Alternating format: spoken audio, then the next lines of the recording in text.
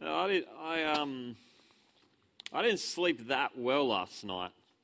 Because sometimes I reckon the job of the person at PHAT who's doing the topical talks at night. Oh man, serious? Hang on. There we go. Yeah, the job of the person who's doing topical talks at PHAT is a hard one because unlike Hazy and Rhett in the mornings, my job is to speak on a topic. And so what I need to do is dig around in the Bible and find the best places in the Bible that are going to help us think about that topic, which is a different job to when you get a book of the Bible and just ask the question, what's this book say? Let's find out what the Bible's saying and we'll understand it. I love that kind of preaching.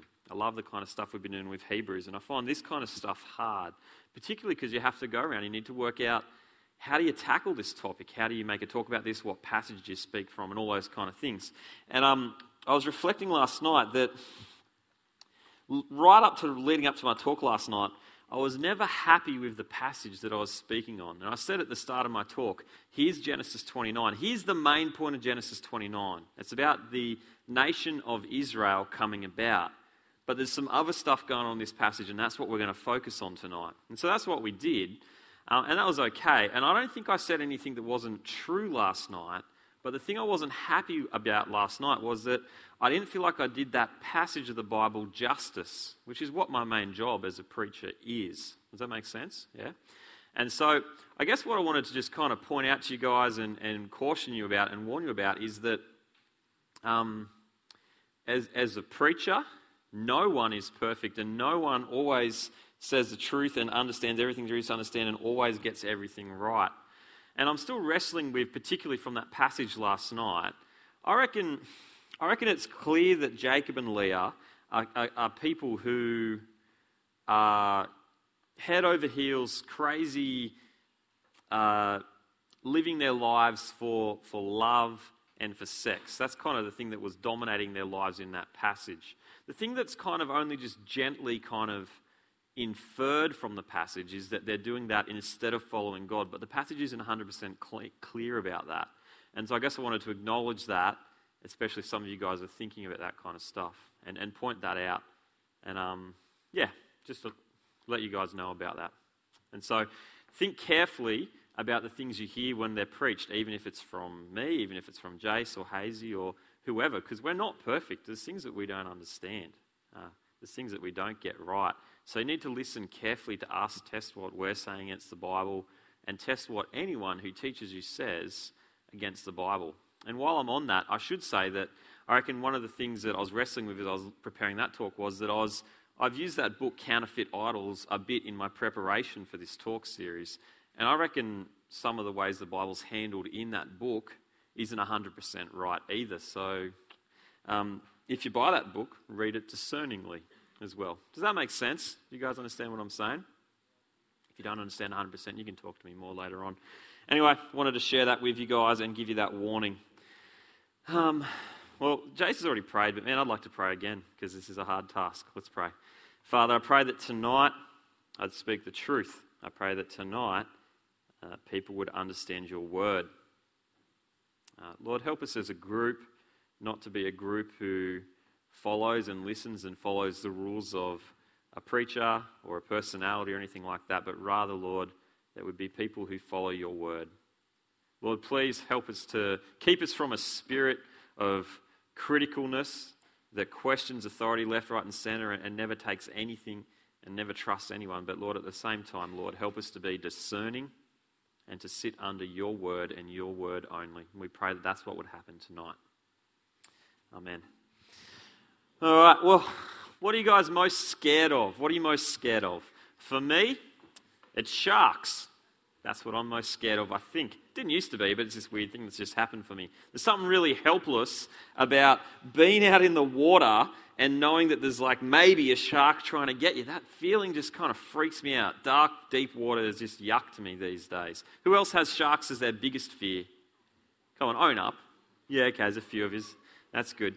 Now, that's interesting because reality is that sharks are pretty far down the list of things that realistically we should actually be afraid of. Do you know that you're more likely to die by being killed by a dog than you are by a shark? You're more likely to die by being bitten by a snake. You're more likely to die, at least in America, by driving into a deer, maybe it's a kangaroo in Australia. You're more likely to have a collision in your car and get killed by an animal that you run over than you are to be killed by a shark. You're 30 times more likely to be killed by a lightning bolt than a shark. How's that? 30 times more likely. Who runs around outside going, lightning? You don't do that. Here's my favourite one though. You're twice as likely to get crushed by a vending machine that you pull onto yourself than you are to be being killed by a shark attack. How's that? You get vending machine death, twice as likely. The top 3 causes of death in Australia are actually car crashes, number 1, number 2, poisoning, and number 3, cancer for young people your age. That's the top 3 death-causing things in Australia. See, who had those things as their biggest fear? Not many of you. Not many of you would have thought that was the scariest thing in the world. And so here's my point. Sometimes the things that we're worried about the most, the things that are most obvious and scary, like sharks or whatever, are not really the biggest danger. See, whether you're worried about sharks or murderers, who has murderers? Who's most scared of murderers? Yeah, there's a few of you. Okay. So whether it's sharks or murderers or whatever, what we really should be worried about in life is the mundane, boring stuff. Like what we put in our mouths and whether we live near power poles, if that causes cancer, or driving on the road. They're the dangerous things that we do. And it's the same with idolatry. It's the same with idolatry. See, idols are either things that are sin, that we choose instead of God, or idols are things that are good things, like love and sex, that we treat as God. And so I reckon if I asked you guys tonight, what's your biggest danger with idolatry? You'd be saying things like, maybe love, maybe sex, maybe a sport or a hobby that you love heaps, or a job or school or something like that, or getting drunk. Those would be the things that you'd be concerned could be your idols, the big obvious things that loom in your life. But I reckon hardly anyone here would say that greed is their biggest problem or their biggest idol. But you know what? Although hardly any of us would be worried about it, greed is something that Jesus preached about, greed and the love of money. Jesus preached about that particular thing more than any other type of sin. And the problem with greed is that no one thinks that they're actually rich, and so no one actually thinks that they're being greedy, because what we do is we compare ourselves to everyone around us, and we look at everyone else in our community and we go, no, I'm doing okay. And the other thing that's hard with greed is that money itself isn't sinful. Money's not bad, it's not sinful, but greed is. And so it's a bit grey. Like if swearing, I know that I'm swearing. I know when I'm having sex outside of marriage, but greed, well, it really is like, how am I being greedy, or is this just me buying groceries? What's going on? See, what's the normal use of money? See, the problem in Australia is that, man, so many Australians are greedy. Almost all Australians are greedy. So when we look around, greed just seems normal. So how do you tell when you're being greedy? You guys will go to school with people who will also be pretty rich like you. And so the way the people at school use their money will probably be pretty similar to the way you use your money. And you'll just tell yourself, well, that's just normal. That's just what everyone does. And you look at other people in Australia and you'll go, this is just how Australians live. This is just normal that I have all these things and all this money and I spend it all on myself like that. That's just being an Australian. But the problem is, compared to most of the world, man, we are so rich. And often we're greedy. And so greed is this heaps sneaky, less obvious idol that lurks around in our lives. And so tonight, my prayer for us is that we're going to see greed clearly, learn to spot it in our own lives because it's so subtle and hard to see, and then that we'll be rescued and replace greed in our lives. Now, just like yesterday, I want us to get an insight into this idol by taking a close look at a character from the Bible. And what we're going to be doing is we're going to be looking at a guy called Zacchaeus. And he kind of seems like a pretty extreme end of the scale kind of case of greed. He seems like a pretty extreme example of greed. And so don't think just because you're not like this guy Zacchaeus, then you're not greedy. No, that's not the point. You're looking at a kind of the end of the line picture of what greed looks like. But it can be more subtle than that.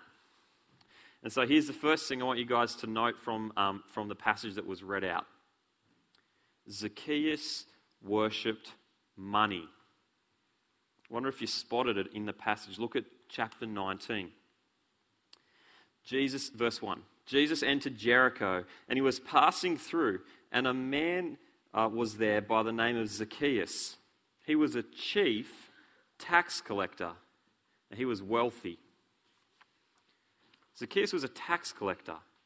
Now, tax collectors were hated by everyone back then.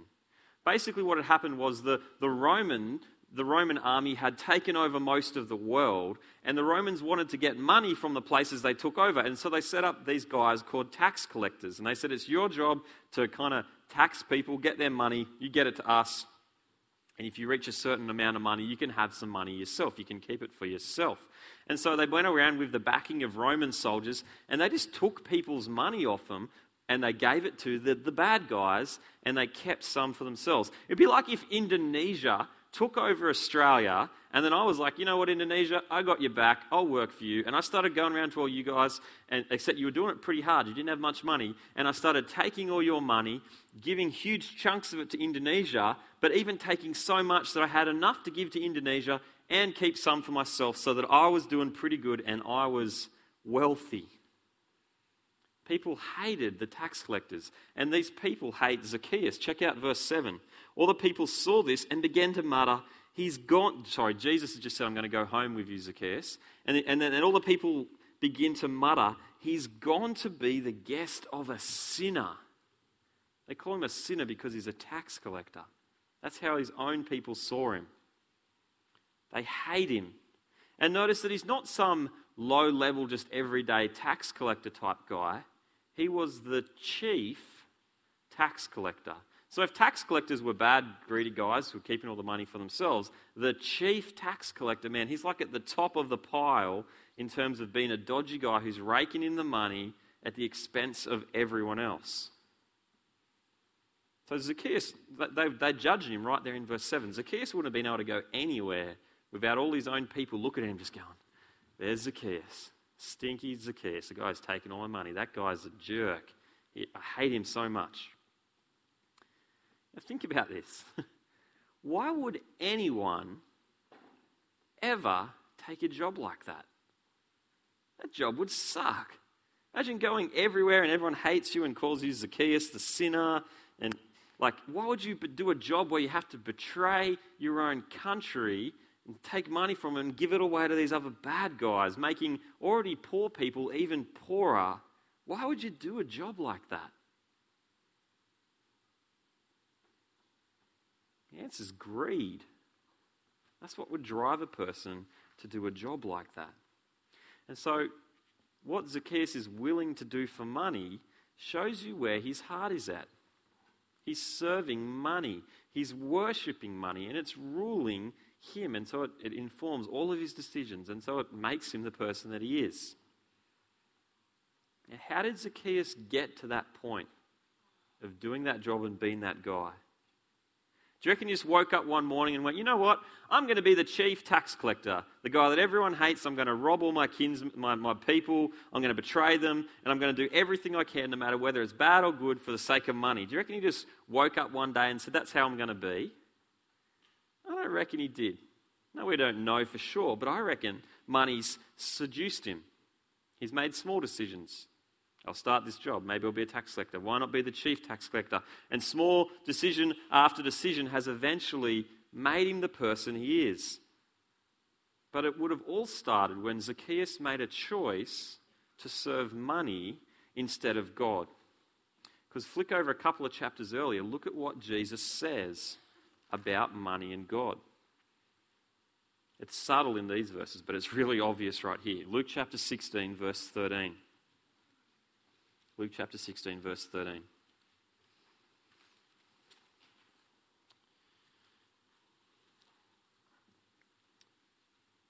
No servant can serve two masters. Either he'll hate one and love the other, or he'll be devoted to one and despise the other. You cannot serve both God and money. Here's the point.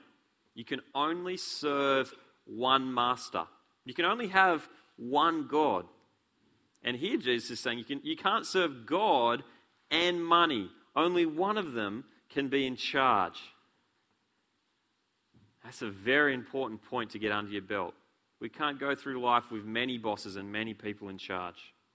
So, how do you guys normally think about money? Imagine I said, here's $1 million. What do you want to do with $1 million? How good is that? I reckon most people would say $1 million, that's the best. That's like pure liquid freedom. With $1 million, I could make it do anything I wanted for me. Everything would just be kind of open to me. With $1 million, I could do anything. My money would just serve me so much.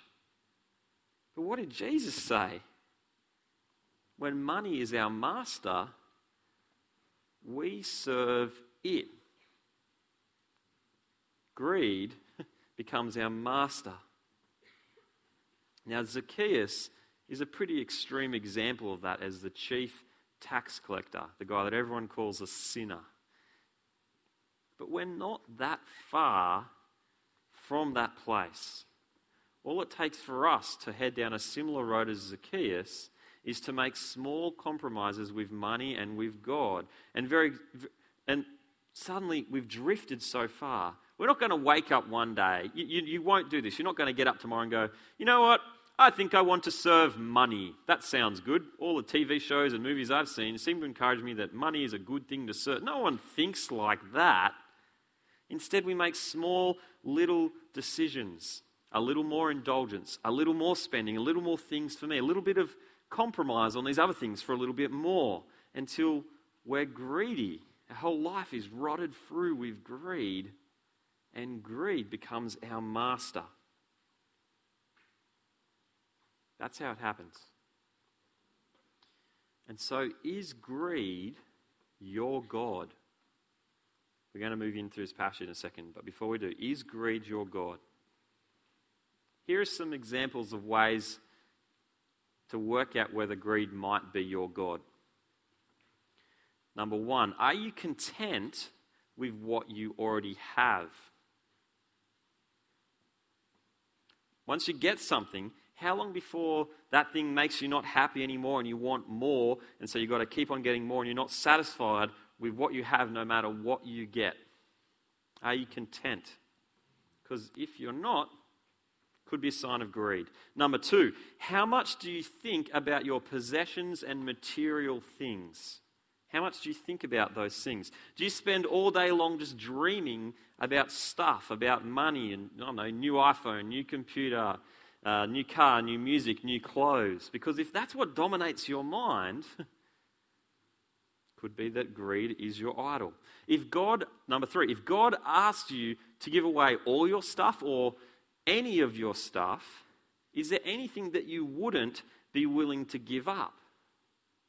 If you knew that you should because God told you to. If there's anything that, I could never give that up even if I knew I should, well, that could be greed.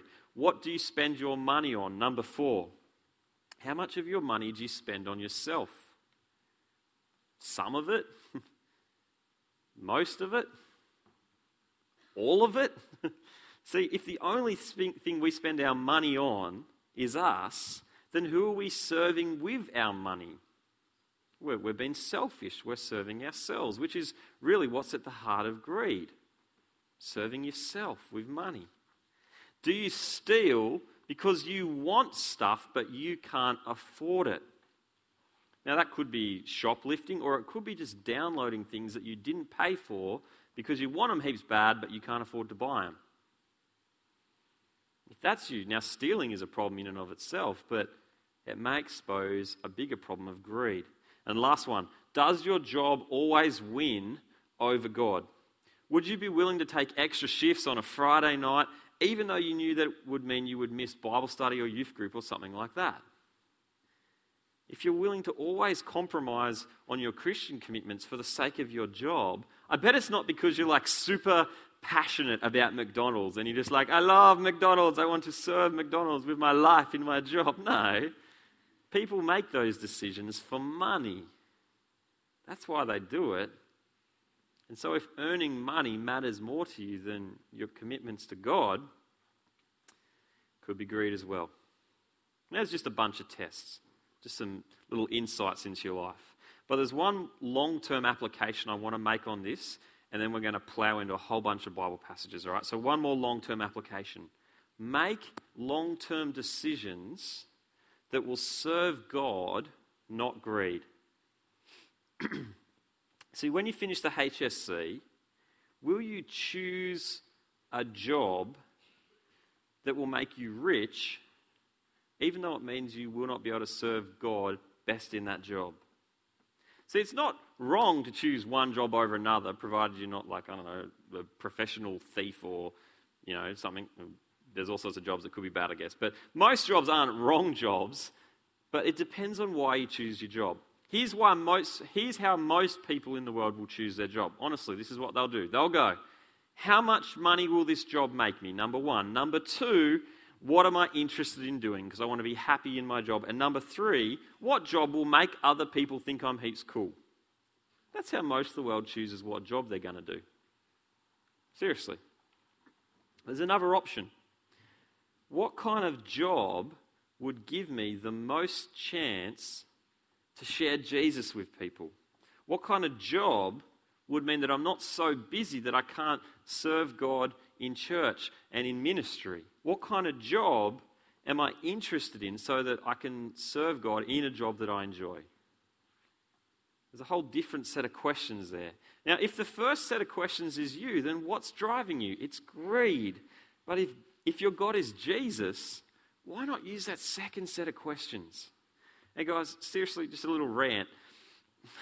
95% of us here will probably say, yeah, I'm a Christian. But when it comes to the big decisions, it's actually going to shape huge chunks of our lives into the future about what kind of job we might do.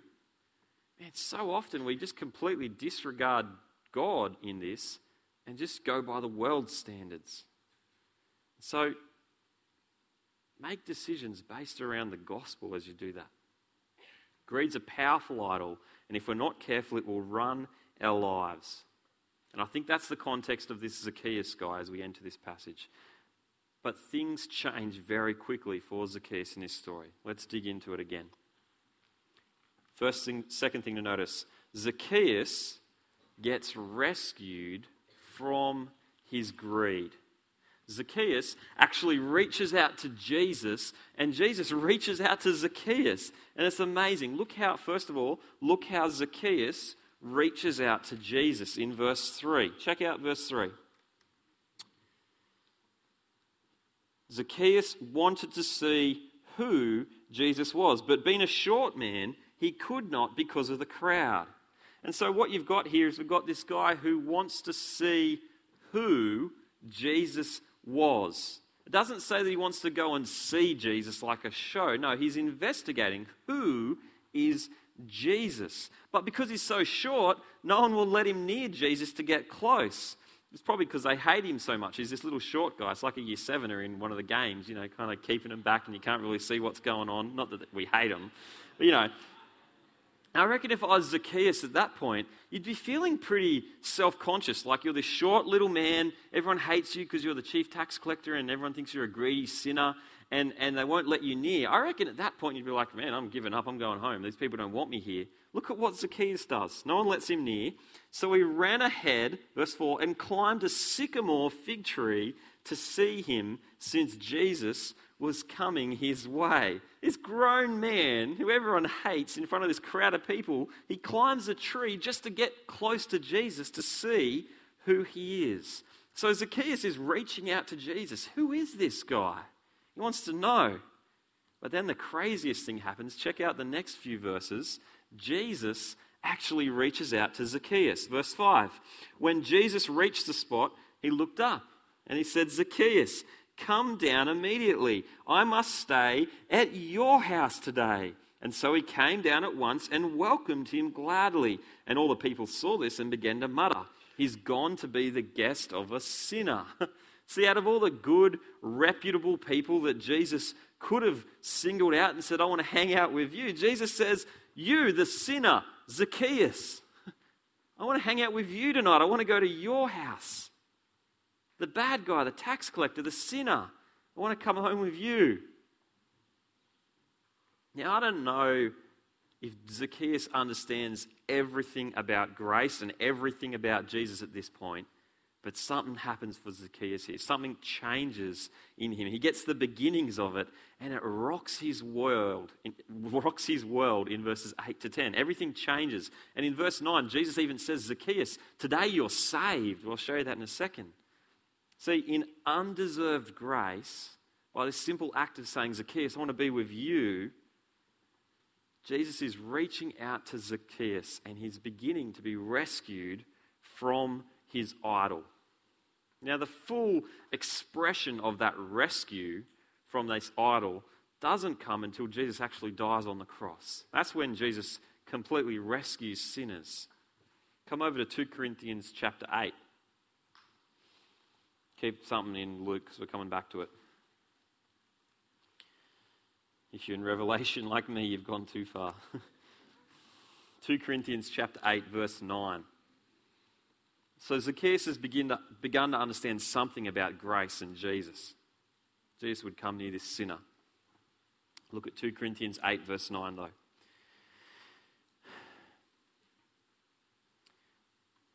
For you know the grace of our Lord Jesus Christ, that though he was rich, yet for your sakes he became poor, so that through his poverty we might become rich. This is our rescue. This is our rescue from greed, and this is our rescue from any idol. Just like we talked about in Hebrews this morning. I don't know if you guys caught this, but this is the most amazing thing that was said this morning in Hebrews, right? Jesus, who is fully God, came into our world. What if God was one of us? He became one of us. He came into our world in the body of a man, and not only did he give up his place in heaven and the fullness of being God, not that he became not God, but he steps out of being God in all his glory into being God in the body of a man, and he comes into our world and he dies for us. And the result, according to this passage, is that we're made rich. We're made spiritually rich through Jesus' death. That's huge. Our rescue is all about Jesus, this rich man, this God man, becoming a regular man to make us spiritually rich. Grace is what rescues us from the idol of greed, just like any other idol. Here's our rescue. But not only that, we need to replace our greed with Jesus. Not only do we need to be rescued from our greed, we need to replace our greed with Jesus. And then that grace of Jesus will transform you to be generous as well. And so we end up replacing greed with generosity. So look at what happens for Zacchaeus. Come back into Luke chapter 19 again. Look at what happens for him. He gets something of Jesus' grace and it just smashes his life. Because look at verse 8. Zacchaeus stood up and he said to the Lord, "Look, Lord, here and now I give half of my possessions to the poor. And if I've cheated anybody of anything, I'll pay back 4 times the amount." And then Jesus says to him, "Today salvation has come to this house, because this man too is a son of Abraham. For the Son of Man has come to seek and save what was lost." See, after being rescued, man, Zacchaeus just takes crazy, mind-blowing action. Like, can you imagine what it would be like to be wealthy, rich like he is, and make that promise that he's just made? It's huge. In the Old Testament, right? In the Old Testament, God's law's command was that people were to give 10% of their money away. 10%, which is a lot when you're pretty rich. Zacchaeus says, "I'm going to give away 50% of my money to the poor." And And not only that, he makes this promise about if he's stolen from anyone. In Numbers chapter 5, verse 7, once again in the Old Testament command was that if people had stolen from someone in some way, they were to return what they'd stolen, repent, and turn back to God, but return what they'd stolen and pay back what they'd stolen plus 10%. You stole $1.10, you give him you stole $1, you give him $1.10. Zacchaeus promises to give back 4 times the amount that he's stolen from anyone. That's 400% interest. That's huge. Like, imagine you're at school, right, and there's like a classic school bully wearing like a jock kind of thing or whatever, and he like walks up to you, does all this horrible stuff, wedgies you 6 times, breaks 6 pairs of your undies or whatever, if you're a Year 9 boy, and then and he's like this terrible bully, takes $10 of your money and wanders off with it, like this bad dude. But then imagine if that guy the next day came back and went, look, I'm so sorry for what I've done. Here's your money back, plus here's $40 extra. Here's 400% interest for what I did to you. That would flip you out, wouldn't it? Imagine a bully doing that, not because his mum got him in trouble and he's like trying to bribe you or something. No. Like, he genuinely wants to be that generous to you after what he's done. That's an incredible change. And so here's the point. Zacchaeus has been absolutely smashed by this grace that Jesus has shown him. He didn't deserve it. He was a sinner, but Jesus has reached out to him, and it's been his rescue from this idol. And so now he's replaced this idol of greed with generosity. And notice that he's not trying to do this to earn his way to heaven. This isn't about law keeping. If it was, he would give back 10% interest, and he'd give away 10% of his... No, he's just going well beyond what's called for in the Old Testament law. This is just crazy, mind-blowing generosity because he's been transformed by grace. He's not trying to change to earn his way back into God's good books. No, he's been shown grace, and then he just goes crazy with generosity. It's nuts. He's transformed by Jesus' grace, and he replaces the idol of greed with generosity. Now, I've got a couple of applications for us from this passage, and then we're done, all right? If greed is an idol of yours, practice active repentance from greed, all right? Practice active repentance. It actually changes the way you've been living, just like Zacchaeus did. See, when we're greedy in our lives, I reckon it's one of those things that we might spot, someone might kind of nudge and point out, and you go, yeah, I guess that is a thing, but... And you kind of you don't want to actually really do anything about it. We're too soft when it comes to real repentance and greed. I remember when I was in Year 10, I had a bunch of so many pirated CDs that I was listening to all the time. I didn't have an iPod, it was CDs. And someone pointed out that I was breaking the law and I was being greedy by stealing from people. And I was soft with it. I was so half-hearted in my repentance. I was like, yeah, I guess you're kind of right, maybe. But I didn't want them to be right. And I was like, oh, okay, well, I'll stop burning CDs and I'll just keep the ones I've got. How's that? That's kind of repentant, isn't it? But really, I was just playing games with this idol. I didn't want to change. I didn't want to really actually take action about my greed. I knew it was wrong, but I was mucking around with it. And so will you make the decision, if you notice that this is an idol in your life, will you make the decision to be rescued and replace this idol? Give up what you've been stealing. If you've been stealing, make concrete changes if you haven't been generous. Which leads to the second thing, replace greed with active generosity. Okay? It's not... Dealing with greed isn't about just sitting there going, I like money, not much, I don't like money. No, replace it with generosity. Generosity is like a lethal injection for greed. If you're generous, it's very hard to be greedy at the same time. So give away generously. Here's a few tips on how you guys can think about generous giving. Here's an important one. Number one, this is all under a sub-point of application, right? But number one, spend less money on yourself. To be generous with money, you actually need some money to be generous with. And so if you spend all your money straight away on yourself, then you've got nothing to be generous with. If a greedy person has $5, What will a greedy person spend on themselves? They'll spend $5 on themselves.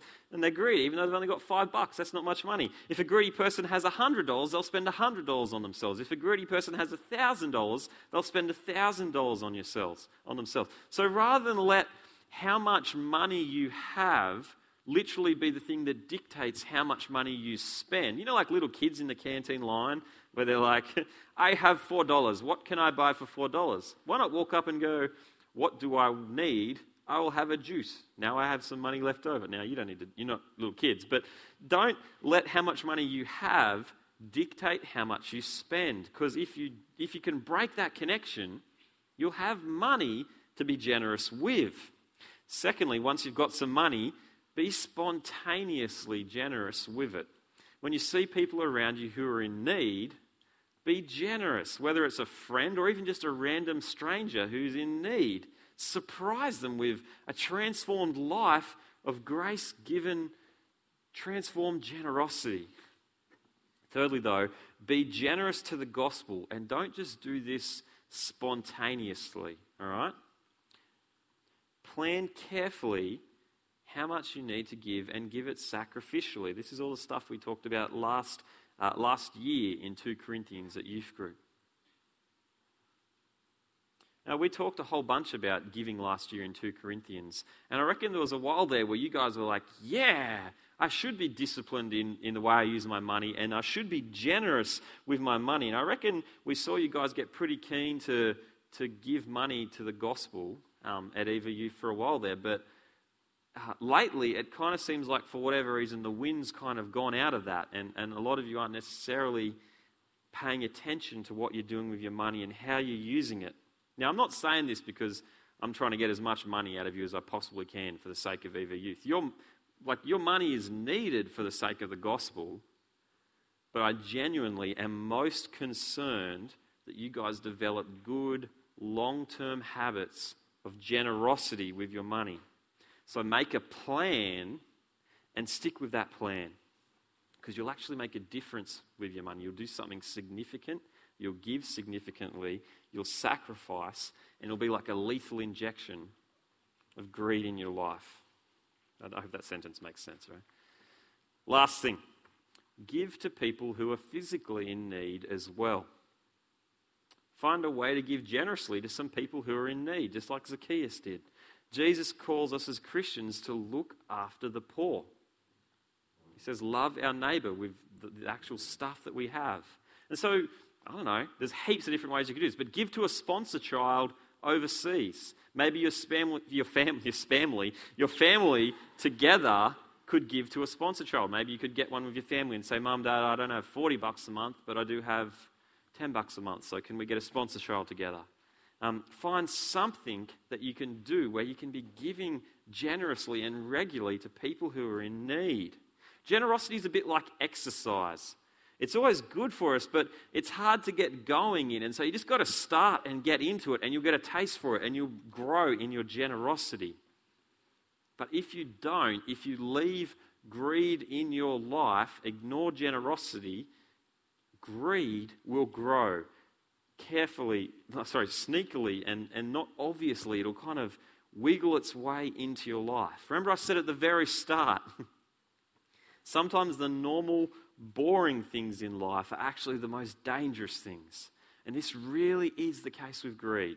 Seriously is the case. We're worried about sharks and murderers. We should be worried about driving cars. And you guys should seriously be worried about greed. Because if you're not careful, you'll turn around and one day you will have made 1,000,000 small compromises and you'll be living a greedy life. So remember your rescue from Jesus. Remember his generosity at the cross. Be transformed by that to be generous and serve the true and living God with your money. Let's pray. Father God, Lord, we want to praise you for Jesus' generosity to us. Yeah, Lord, the fact that Jesus would step into our world as a man and die for us sinners, Lord, is just staggering. So, Lord, we pray that we'd be so impacted by the gospel and the grace of Jesus, Lord, that we would let go of the idol of greed and give generously with our money and, in fact, with our whole lives. Please protect us from the deceptiveness of greed. Lord, I pray for these young guys, and I pray for myself that as we grow up, we would be able to spot greed in our lives. Give us wisdom with how we use our money. And help us to worship you with our money rather than worship money. Amen.